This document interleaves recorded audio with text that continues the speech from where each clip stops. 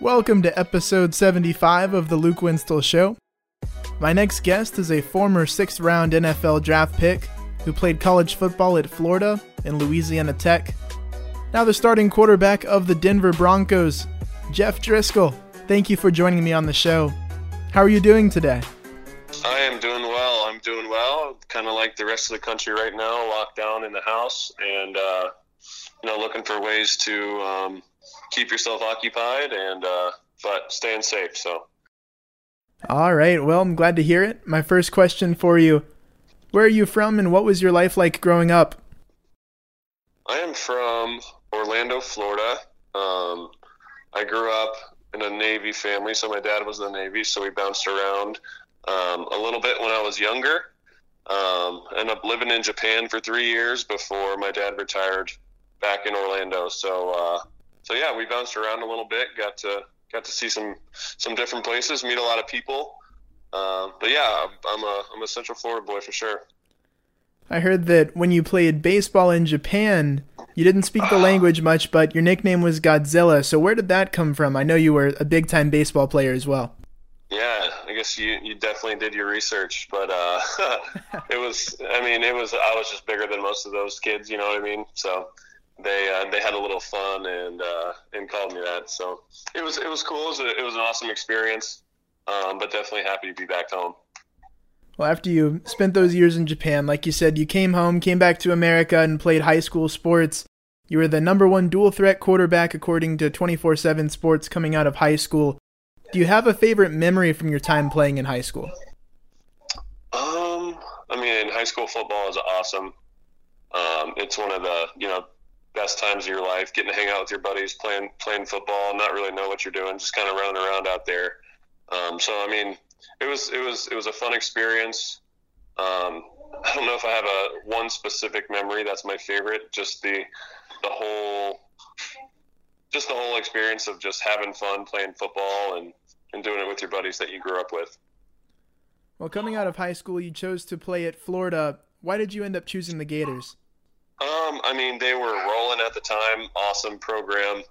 They had come off a couple national championships, and Coach Meyer was the coach at the time, and I thought his offense would really suit me well. And it was just a couple hours from home as well, so you can't. It's hard to argue with a great football program, great academics, and right down the way. So really happy that I chose the University of Florida. I loved it there, and I'm a Gator. I'm a Gator for life. Most definitely. You had a good bit of success at Florida, eventually ended up losing the starting job and transferred over to Louisiana Tech for your final year of eligibility. You had over 4,000 passing yards there, 27 touchdowns. What led to that kind of breakout season, or at least breakout statistically for you? Yeah, you never want to transfer. I love the University of Florida. I was a graduate there. Started my graduate degree, but I just thought that it was best for me to transfer and go somewhere else and kind of start new. And there was no ill will from either parties. But yeah, I think I just kind of put it all together. Played really well, had a really good supporting cast, and it was a fun season up in Ruston, Louisiana. The Bulldogs were definitely rolling that year, so it was a good decision, I think, for myself. Definitely, and it ended up leading to you being picked in the 6th round of the NFL draft. How would you describe your draft day experience and what that day was like for you? Long. It was a long day. I'm probably most people say that they probably thought they were going to get drafted higher than they did. I was one of those as well. But, once you get drafted, it's an unbelievable experience. Childhood dream coming to fruition when that phone rings. And, it was awesome doing it with friends and family there. So it was a really cool experience. You don't have much time after the draft before you get shipped out to wherever your team is. So really just enjoyed it with my family for a few days and then got to work. Well, the NFL wasn't the only league that you were drafted into. In 2013, the Boston Red Sox picked you. You signed a contract there. Have you ever thought about doing a two-sport kind of thing, like a Russell Wilson type of deal or anything like that? No, playing quarterback in the NFL is a full-time job. It's an all-year deal. It's not just, whenever the season's going is when you're a quarterback. I think it's a lifestyle, and it's just something that I have to devote all my energy to if I'm gonna have success doing it. It's tough enough when all your energy's devoted to it, and if you try to put other stuff on top of it, it just makes it too hard. At least for me, anyways. Well, you're known as a quarterback for utilizing your athleticism. You're a dual threat type of guy. There seems to be an increasing demand for players like you in the NFL. So what do you think has caused that shift? Yeah, it's like you said. There's been guys that have had success in the league doing it and running around making plays.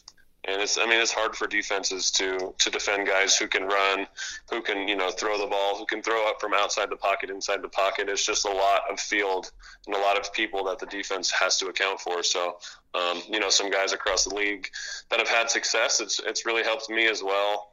And it's just another tool that I have that I use. So happy to see the league kind of shifting that way.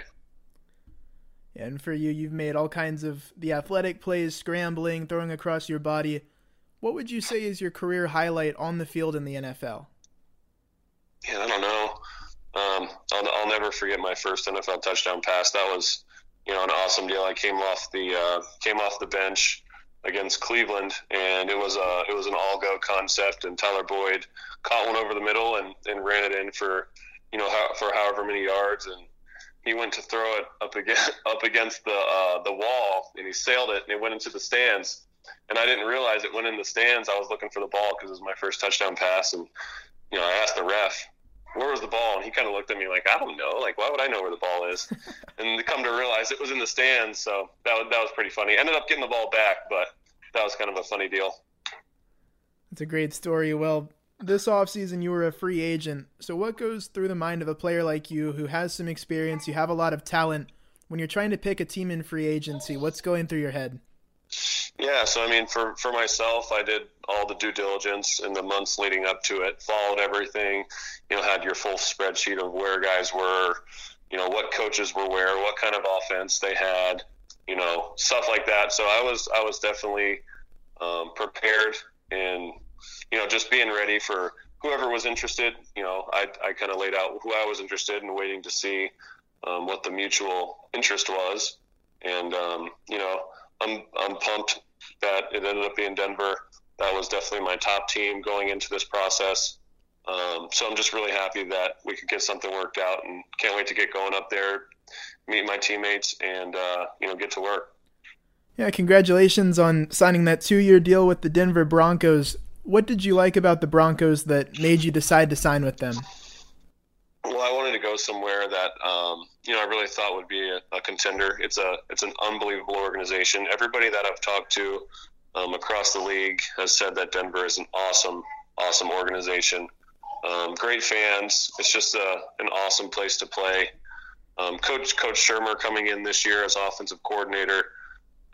Just last year with Daniel Jones, I thought he did an awesome job. Seems like he's a quarterback-friendly coach, and that's really just something that helps tremendously at the quarterback position. So I think those two things were definitely the main things. And what are your expectations for yourself as far as your time ahead in Denver? Yeah, I'm just going to go in and be a good teammate. That's what I want to see for myself.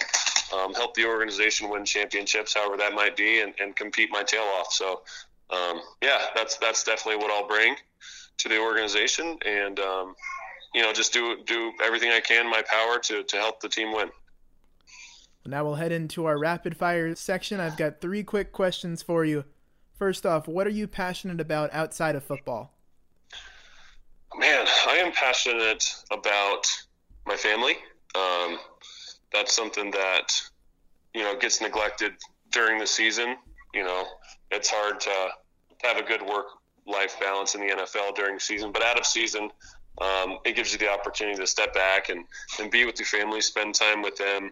And so this time right now during this quarantine is, it's helped me get around my family and spend some quality time with them. So it's been kind of a blessing in disguise. If you could have dinner with any living person, who would it be? Luke Combs.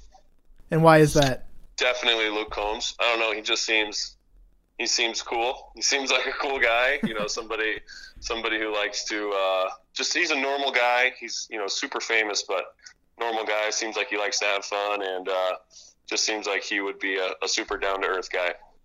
And final question: what kind of music is in your playlist right now? What are you listening to? I think you could guess based off that last answer, but I'm a country music guy.